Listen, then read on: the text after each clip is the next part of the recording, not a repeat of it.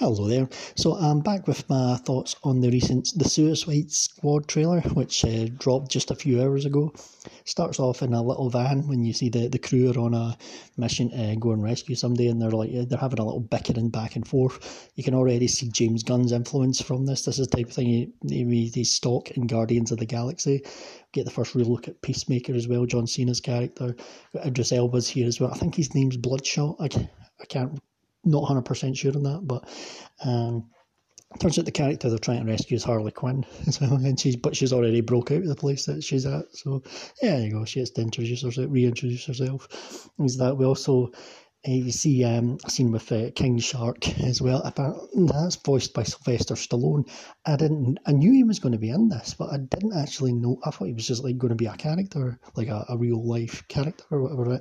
Didn't realise he was going to be voicing the shark in here. I could see this being the breakout way in the same way that Groot was from Guardians of the Galaxy. I could definitely see this. It's pure comedy. You've got the briefing scene where Amanda Waller's briefing all the characters, and then he just puts his hand up and he goes, and you're just like, I can sort of see where that's going. And you see a scene later on as well when he just rips this dude apart. So, this is a R-rated film, and this is a red band trailer, so there you go. It's established there. And you've got a scene as well when you've got Idris Elba's going, oh, we're all going to die. And then some guy called Polka Dot's just like, I hope so. And then Idris Elba just goes, fuck's sake. Just like, we know we're in R-rated territory now. I think Polka Dot, I do wonder, I think that might have been one of the characters mentioned when there's a scene in the Lego Batman movie when, like, near the start when they're talking about terrible villains that were actually genuine. And then they say, they're actually real, they're worth a Google. They're talking about things like Condiment Man and things like that. Polka Dot sounds familiar, so I wonder if that was one of the ones that was in there. But, oh well, never mind.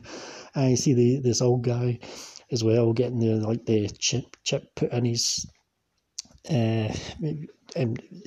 jagged into them and things like that, and they're even doing the whole thing, complete your mission, you get 10 years off your sentence. You're thinking to yourself, for this guy, oh okay, fair enough. And they're like briefing him and doing the usual, if you get caught you die, if you escape you die. And then Harley like chimes in with, if you get personalised license plates you die, if you cough without covering your mouth you die.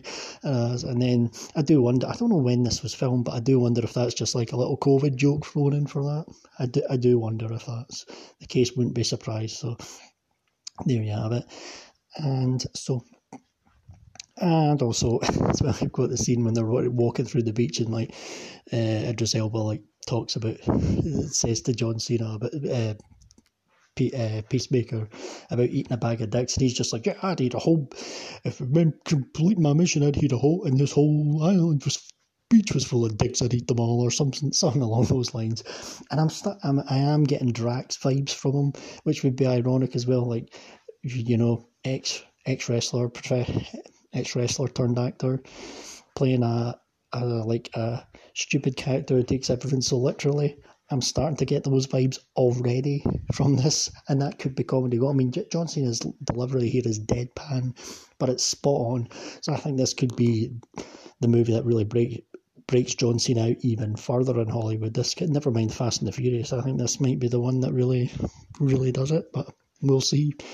We'll see. It looks like he's very well suited to the role, and it's kind of easy to see already from this why he's got his own HBO Max spin-off series. So, well, take of that what you will.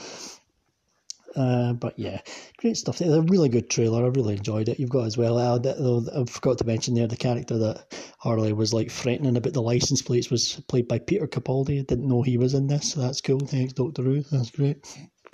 And, James Gunn as well came from, even before the Guardians of the Galaxy, he'd done a lot of like low-budget horror films as well, so he's well suited to this. So he has made his name in other like low-budget horror-rated films as well. And what you can see already, this is like the absolute ragtag of the ragtag that they've got here. You've got all these characters that kind of look like shit, and when you see it in still pictures or a poster, you're like, these characters look like shit.